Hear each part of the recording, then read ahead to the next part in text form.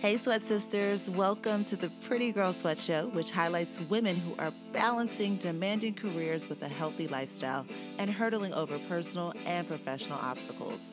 I'm your host, Aisha DeVore Branch, and each week I have a sister-to-sister chat with an inspiring go-getter, and listeners learn how good things come to those who sweat. If this is your first time listening, what up? You could be anywhere in the world and you're here with me, and I really appreciate that. If you love what you hear, take a second to subscribe to the podcast so you get updates every time we drop a new episode. If you got half a second, leave a rating, which will help other Sweat Sisters in need of some inspiration find our podcast. If you have a minute, please follow us across all social media platforms. We are at Pretty Girl Sweat on Instagram, Facebook, and Twitter, and YouTube. Use the hashtag PrettyGirlSweat when sharing this episode. And if you have 5 minutes, please leave a review and let us know how we're doing.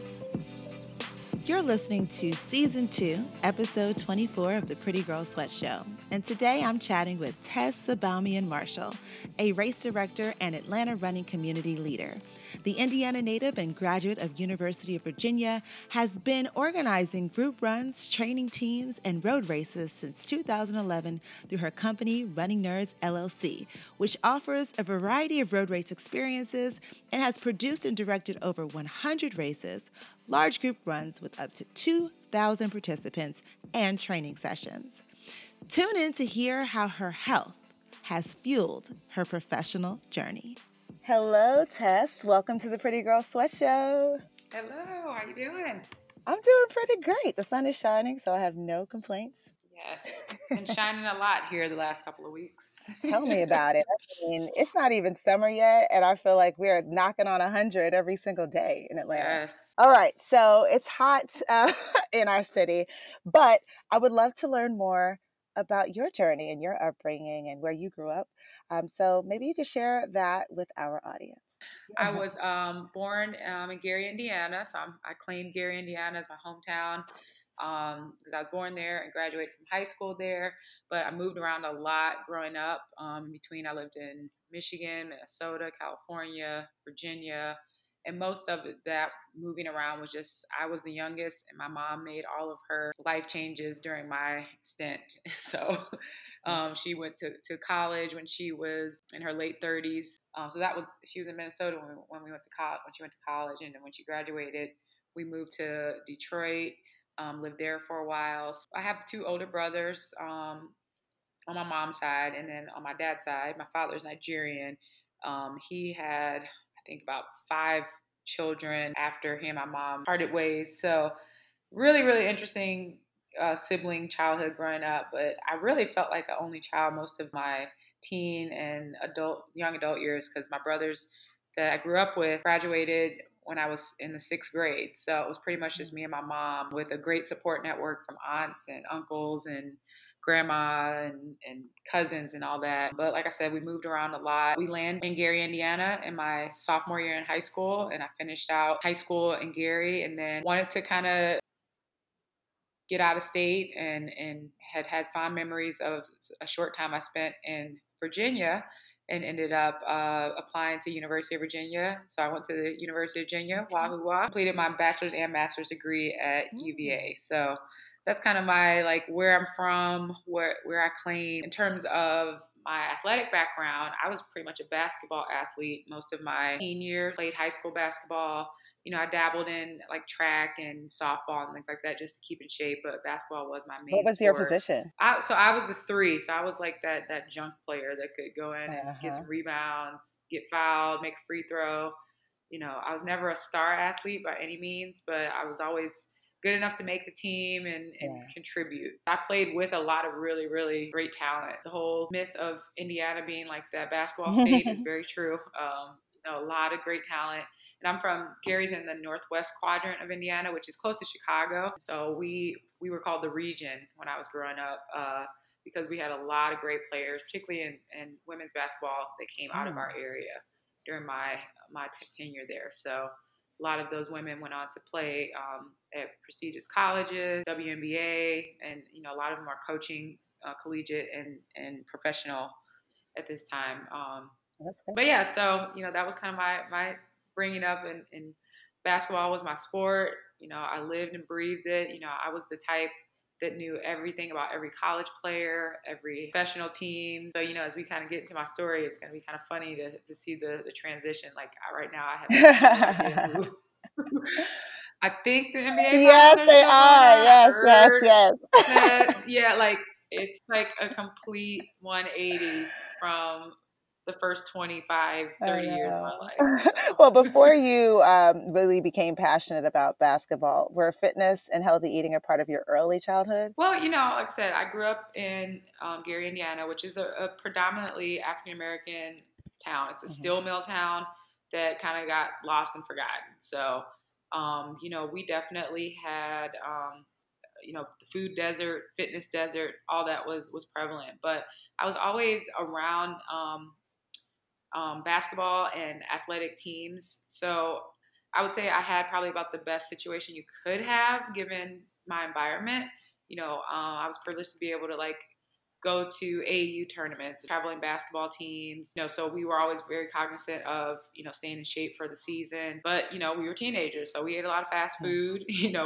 A lot of times your weeknight meals were at the hot dog stand, so you get hot dogs, popcorn, and I had my share of Coca-Cola and Sprite in Yeah. those teenage years. I think we were as aware as you could possibly be, given that we didn't really have a lot of options around us in the environment that Well, I what grew up about in college? How was it difficult for you to balance a healthy lifestyle because you were a high school athlete and then you went to UVA? in. Mm-hmm. Dating could take up a lot of time. Your social life takes up a lot of time, and Yeah. then college is stressful. So, what was that like for your Yes, health definitely. journey? Well, the cool thing about college, and I say this now, is the introduction to the dining hall. So being able to go and have your choice of whatever you wanted to eat every day, like I don't understand why we don't get that experience as adults. Like it's like the perfect situation. You go to a central location and you got everything you want to eat. So definitely, that first year of college, it was great to have a meal plan. I remember I had like the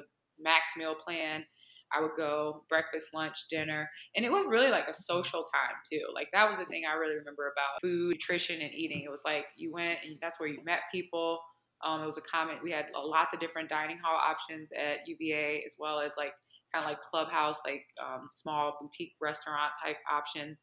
So I remember eating being very social, having a lot of options. I have been a fan of, fruits, vegetables, that kind of thing growing up. But, we were definitely, never missed a meal. And whenever there was an opportunity to go off campus, we took advantage of that. It was definitely a very social and really fond memories of, my eating and nutrition experience. And then I got involved in the women's basketball team when I was at UVA. I was a manager for my time there. And then we also started a club basketball team, and I played on that team for my junior and senior year. So again, kind of exposed to the traveling and being able to be with the team on the road. We had a team nutritionist that I would confer with because as a female, obviously in college, you always worry about that freshman 15, that whole situation. Oh, and another thing I guess to mention is I got a job at one of the fitness centers my first year. I think it was the first week of school. I walked in, I wanted to be around the gym. So I would actually go out and go work out quite often. And a lot of my friends, they would come to me when they wanted to learn how to work out because I knew my way around the gym pretty well. I knew how to lift weights, put together a decent workout. And this is before like HIIT training and classes and all Mhm. that were a big deal. I would say I was above average when it came to incorporating fitness and nutrition into my college But you were lifestyle. also pretty busy. I'm hearing your schedule. I'm like, whoo, okay. Oh And gosh. time management is such a Yes. struggle for most people, especially college students. Are there Mm. any specific hacks that you use to be more efficient in college that maybe you still even apply today? Ooh, hacks. Let's see. I was always, and not as bad now, but I was a very bad procrastinator when I was in college. But I was the type that could like cram for a test and then pull off like a B or like a low A. And then so I didn't like learn my lesson hard until my first semester. I actually failed chemistry my first year. And I came out of high school as a straight A student, third in my class. Um, was received all the scholarships financed. So I went into UVA thinking, okay, I got this. I'm smart. I'm a great student. And I tell you, that first year, that reality check of actually getting an F, and this is back when you had to like call to Oh. get your grades. And I'll never forget, it was like a computerized system. You have received a grade of F. And I was like, what? So that's probably like the best hack you can get, is to, start off your college career below average. So long story short, I got on probation. I had that class in summer school, and it took me about 4 semesters to get back to like a 3.0 Mm, grade point average. So, learning just how to balance your time. And a lot of that fail came from being too social, thinking I could get away with not really studying for the test. Also, learning what my passions were. I quickly also learned that the sciences weren't my passion. I really started to gear towards the okay. social sciences, and then eventually changed my major to education. So just kind of learning what you enjoy, what you like, what you're going to be passionate about. And then, being realistic about, you got to put time in. You can't just go through college off of your reputation from high Exactly. Oh, school. yeah. So you get to graduation day. There's a world of opportunity that you feel is in front of you. Mhm. Tell us about your very first job that you got outside of college, and what did you specifically do to get your foot in the door? Well, I went through the Curry School of Education at UVA, which is a 5-year program. So you basically do your undergrad, and then you actually start your graduate work in your Okay. junior year, so that your master's degree and your bachelor's degree are kind of meshed together. And I believe that the University of Virginia's education program is one of the best in the country, because we were literally immersed in the school systems in Charlottesville and Albemarle County. So when I came out of college, I felt like Hmm. I was ready to go into a classroom and teach. I mean, we had lesson plan experiences. Our placements were 3 to 5 months. So my first job was actually as a health and physical education teacher in Woodbridge County at Okay. Woodbridge High School in Northern Virginia. And I came out with a master's degree. So a lot of my coworkers were teachers who had been in the school system for 10, 15 years, and they had to go back to school. So they were like going to Uh-huh. night school while they were working. And I come in as this like 22-year-old with my master's degree, right away. And I learned very quickly. I enjoyed teaching when I was coaching. So I coached girls basketball. I was a junior varsity coach, and then I worked my way up to being a high school varsity coach at a different high school. I learned very quickly, like I said, that I enjoyed coaching. I enjoyed bringing teams together, building that community. And I actually started my own personal training, like Oh, basketball cool. personal training company. My first year out of college, I ran a couple of basketball camps and had a couple of young clients that I just kind of trained on the side to help them improve their skills so that they could get Okay. prepared for high school basketball. So, I came out like right away. I bought my first house within my first year out of college. So, all that I give a lot of credit to, my preparation Now, did the from Curry Curry School School. find the job opportunity for you, or did you look in? So, like, I don't know, like the newspaper to find it. Like, how did you know that there was an opening? Mhm. Okay. So we had a lot of career fairs in our last year. And so all the different counties would come to the University of Virginia's career fairs, because our teachers are very, like I said, well trained, well sought out. Our physical education program, we're actually certified K through 12 and adapted. So I really had my pick of jobs. I actually was able to choose from a position in Montgomery County in Pennsylvania, and then down here in DeKalb County in Woodbridge. And I ultimately chose Woodbridge because I wanted to stay in Virginia. Got it. Okay. And then when you were starting Mhm. your business, how did you go about it? Like, what were the steps that you took? Just in case there's someone listening and saying, "Oh, this is amazing. Like, how do I do it? I need Yeah. some steps." Well, it's funny. Well, I mean, well, obviously we'll get into talking about my current business, but I really think back on, I think it was just a natural thing. I felt like, I wanted to help these kids, these young girls who were middle school aged. And, I was coaching the ninth graders, and I saw kind of where the skills needed to be. So I basically reached out to parents of the middle school kids and said, hey, if you want to prepare your kids so they can make the team next year, here's a service that I'm offering. I was working at the local fitness center in my city, and so I had Okay. access to the courts. So I would block off times so they could come, and we just go through drills and really really break down their skill set.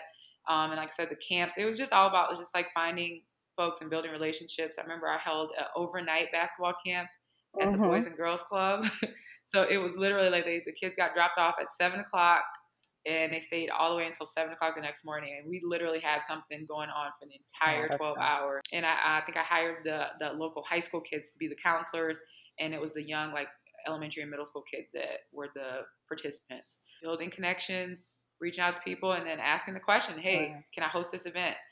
And this was pre 9/11, pre Columbine, pre all that. So there was a lot more Right. like trust in programming and things like that. I don't know how easy it is to get kid events Mm-hmm. approved these days. But I just remember it being, it's a great idea, and parents were happy to have, something for Yeah. their Did you their set kids it to up do. as a business? Like register, like come up with a name for the company and then actually like get it registered Mhm. and do all that? So that business was called Challenge. It's called Challenge Premier Youth Basket. I always come up with these long names. Premier Youth Okay. Basketball Skills Clinics, but Okay. short Challenge. And I've always had, my favorite colors have always been like blue and green. Actually, it's so funny. I'm like telling the story and thinking about how things have repeated in my life, because I ended up being Oh, wedding okay. colors. But it was blue and green, and I made up my logo Okay. on Microsoft Word using like Okay. clip Okay. art and a cool font, one of those fonts that. And I remember like just I had a color printer and I printed out membership cards, and um, I don't recall going through. I don't recall LLCing myself or going through any like appropriate business channels. I did Oh, open okay. up a bank Okay. account though. So I opened up a bank account, and it was a challenge bank account. I think it was a Got it. savings business account. Yeah, so those were the most important. But I ran it pretty much out of my Nice. home office, and a lot of my clients were word of mouth, and the camps were just marketing through the various channels. Because I used to coach the high school, and I coached AAU How did you basketball as figure out well. how much to charge like parents? I worked at the gym, and I remember kind of looking at researching like personal training rates. So I just kind of equated it to that. And then, growing up, I Mm-hmm. went to basketball camps all through my life. So I knew kind of what the going rate was Exactly. for a basketball camp. And, a lot of times the parents would just come out and say, hey, I'll pay you $20 an Yeah. hour to work with my kid. And I mean, for me, coming right out of high school, this was like Uh-huh. a side hustle. Oh, That yeah. sounded Sounds great great. to me. Yeah. Even now, it sounds great. It's awesome. Okay. All right. Yes. So, what was the absolute biggest risk you've ever taken for your career? Kind of moving past the whole basketball thing, just to kind of speed through my 20s and 30s. I coached high school basketball.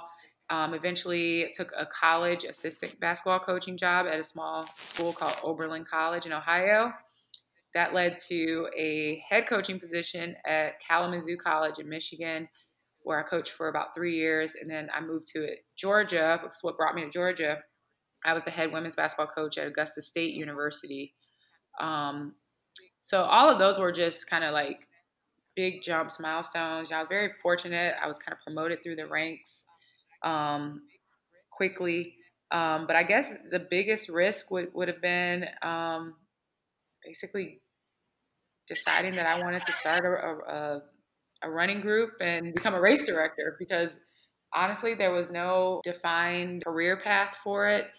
Um, I'd taken up running personally, and I was out at these races every weekend and making new friends and seeing how cool the running community was. And one day I just was like, you know what? I think I want to put on a race. And so I just started asking people that put on races, that I thought put on great races, and said, what does it take to put on a race? And I got the same advice: pick a date, pick a location, market it, tell people what you're doing. So this was 2011. And in that process, I was working about 4 or 5 part-time jobs just to, make rent, be able to pay my bills. I was single at the Mm-hmm. time. It was just me and my dog. And I had opportunities to apply for full-time positions and get back into the workforce. And I made a decision to not do that, because I didn't want to tie myself up with a full-time job and not be able to see this whole like putting on events thing through. So I definitely say that was the biggest risk that I took, because Mm-hmm. it could have not worked out, and I could have, anything could have happened. Who knows what could have Yeah. happened. But once you got it started, what was your proudest moment? Well, my proudest moment, I think I get to have them multiple times, because it's thinking of an event. So I'll use our most recent new event, which is the race, half marathon and 5K. So that was an event that was an idea um, by myself and multiple running community leaders, putting it out there, getting people excited about it, um, and then actually standing there on race day with 1,500 runners that are there to actually participate in something that you put together and put out there. That's definitely proud moments, and I get to have that experience every time I put on a race, whether it's a 200-person event or a 2,000 person event, just that someone would see something that I had in my mind and sign up for it, put their money down, plan their trips, fly in from all over the country, book hotel rooms, get their friends excited, share it on social media, train for it, and then show up and have that experience. I take a lot of pride in Incredible. that. So you're an entrepreneur. And with that, you have to be pretty smart about money. What are some ways that you've been able to do that? Well, I take really low calculated risk, particularly with events. So I've always said that, I don't put on events to entertain myself. I put on events that I feel like people want. So I do my due diligence. Like when I come up with an idea for an event, I always kind of vet it either with my running friends or I'll put it out there on social media.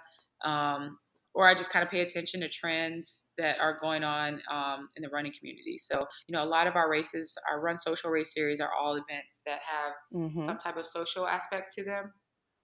And that actually came about because, we were putting on events and I would notice that people would run the race. It'd take 30 minutes, 20, 30 minutes to run the 5K, but then they want to stay and hang out and sit and talk to their friends and have a beer or enjoy the food or whatever it is that we had. So I kind of looked at that and I said, well, Mm-hmm. this looks like something that people want. So, honestly, the biggest, way to kind of take a risk and see what people want is to just observe the people and what they're gravitating to. I hear a lot of pitches for race events, and I never want to like kill anybody's dream, but I always go back to them and say, okay, do you have Mm-hmm. have you vetted this idea? Because you don't want to the great thing about races is that they kind of pay for themselves as they go. There's not Yeah. a lot of front money, and if you do a good job and you put on a great event, you don't overspend. So that's another thing. I don't overspend. Then you can have some return, and Right. then invest it into the next event, and then invest that into the next event. And then now you're able to, hire people to help. So, I think that's the biggest thing is just let the events kind of pay for themselves and then Okay. reinvest as you go Well, along. since we're talking about investing, what are some ways that you've invested in yourself throughout the years? We've come to the point where running nerds, that is, where we can pretty much do everything that we need in house to put on a race. So, I started off where I would have to hire out, timing companies to time our races, cone companies to cone the event, even a lot of our supplies that we own. We used to rent those supplies or we would get them for one event. So, we definitely Mm-hmm. invest in a lot of equipment. We own our own cones, we own our own timing software. We own, with the software comes, the bibs, that kind of thing. So everything that we need to put on a simple Awesome. 5K, we own it. That's So huge. that's That's that's really cool. huge. Yeah. So, any advice for female business owners, whether they want to do what you do or just want to work for themselves? What's the biggest piece of advice you think you could give them? I get asked that a lot, and I think some advice that's probably different than what any business owner will tell you is just be sure that what you're doing is providing a service for others. And I mean, I think passion and working out of passion is great, but at the end of the day, if it's not serving a purpose or a need, you're going to struggle more than you probably need to, you know. And that's not to say that if you do have an idea that's driven by passion, that it's not a good idea, but just do your due diligence, figure out what that niche is going to be so that you can exemplify your passion and it be a smart business move for you as well. I Right. always say that if people Mm-hmm. stop signing up for races, then I'll stop putting them on. It's that simple. I'm not going to just keep, beating it over the head, like, you know, any kind of event. We're not at that point right now, but I'm realistic enough to know that it's how our society is. We're a very trendy society, so there might be some need for adjustment. So I guess that's another piece of advice. Just be ready to adjust. Plan going in might not be the same 10 years from now. You might have to make adjustments to the times and the needs and the wants of the community. All right. Well, Now it's time for rapid fire questions. Are you ready? Rapid fire. All right, we're going to speed through these really quickly.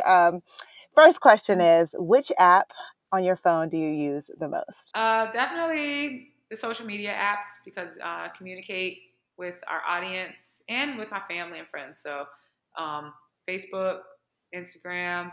But one practical app that I would recommend is the Digit app. I don't know if you've heard of that app, but it's one of those apps that kind of automatically takes money out of your existing bank account as a savings. So it's like passive savings from your own money. So I highly recommend Digit. I've been doing it for about 3 years, and it's been cool, like just to see that build up. And it's money that you just don't even miss it. You know, they take fractions of your bank account every Oh, day. great tip. Thank you. Okay. What's your favorite book? I'm currently reading the book about H.J. Russell, who's a famous, prominent Atlanta builder. So I'm reading his story, trying to learn more about his history. But another book that I love is the whole Pat Summitt, who's a legendary women's basketball coach from the University of Tennessee. I loved all her books, you know, not only as a basketball coach, but just, you know, as a person, you know, trying to make an impact in her world. What's one small thing you do each day that makes you happy? Eating. All right. I love, it's my favorite part of the day is eating, sitting on the couch with my husband, catching up on the day. So How many hours of sleep do you get each night? usually 7 to 8. I'm pretty good about getting sleep. What's one way you make fitness fun? Doing it with friends. Okay. How often do you work out per week? If I'm not training, probably 2 to 3 days a week. If I'm in training, 4 to 5. Besides running, what is your favorite workout? I like swimming and going to like a good spin class or a HIIT class. Okay. What's always in your gym bag? Good wipes. Okay. All right. What's one thing that can make or break your workout? Workout traffic. If I have to sit in a bunch of traffic to get there, it just Yeah. What do you think your life would be like right now if you weren't working out? I'd probably be overweight, unhappy, probably have all kinds of medical issues, and no friends. There we go. All right. What is a meal you typically eat before working out? I keep it simple before working out. So like a banana, a bar, or like if it's like a race morning, I'll usually eat like oatmeal. Okay. What about after a workout? Anything, everything that's in sight. Pizza, burgers, pasta, beer. I love beer. Well, those all sound like a cheat day meal. I mean, would you eat that on a cheat day or something else? I don't really believe in cheat days. I just believe you gotta eat in moderation, everything in moderation, and then be okay with enjoying food. Okay. So I'm a big foodie. So what's your go-to beauty product? I mean, something that if you were about to get on a flight and you realized you didn't have it, you would go back home and get earrings and eyeliner. I always have earrings on, and I try to wear eyeliner every day. What's your favorite deodorant? Unscented. I like just basic unscented deodorants. Okay. And when you hear the words "pretty girl sweat," what do they mean to you? Basically, that it basically tells me that it's okay to sweat, and your health and your beauty can coexist. That's really what that means to me. And I absolutely love the platform, but it's okay to be a woman and sweat and take care of your health. Thank you. Well said. All right. What's next for you? So Running Nerds, which is my company, we have a race series called the Run Social Race Series, and we are about to embark upon our third event of the series, which is the Monday Nighter 5K, 10K, and kids race at the Monday Night Garage. So I'm not sure when this is airing, but this is that race is on June 17th. It's on a Monday night, hence the name, the Monday Nighter. And then we've got the Peachtree Road Race. We're going to be promoting the race half marathon and 5K at the Peachtree Road Race Expo. So that makes for a pretty big month for us. That's the Peachtree Road Race is in its 50th year. So the race itself, the expo, everything, it's just going to be a really fun time to get the word out about really all of our events. But we're going to be promoting the race and the Run Social Race Series pretty heavily there. Well, we're so excited to check out the Monday Nighter. Yes. On the calendar, we will be there. And I'm so happy I got the chance to speak with you and learn more about your journey, because it was definitely an inspiring one to hear about. So until next time, keep running. All right. Thank you. And thank you again for everything that you do for the fitness community. It's just a great platform, and we as women appreciate what you do. Thank you. That means the world to me. Thank you so much. and that's Tess.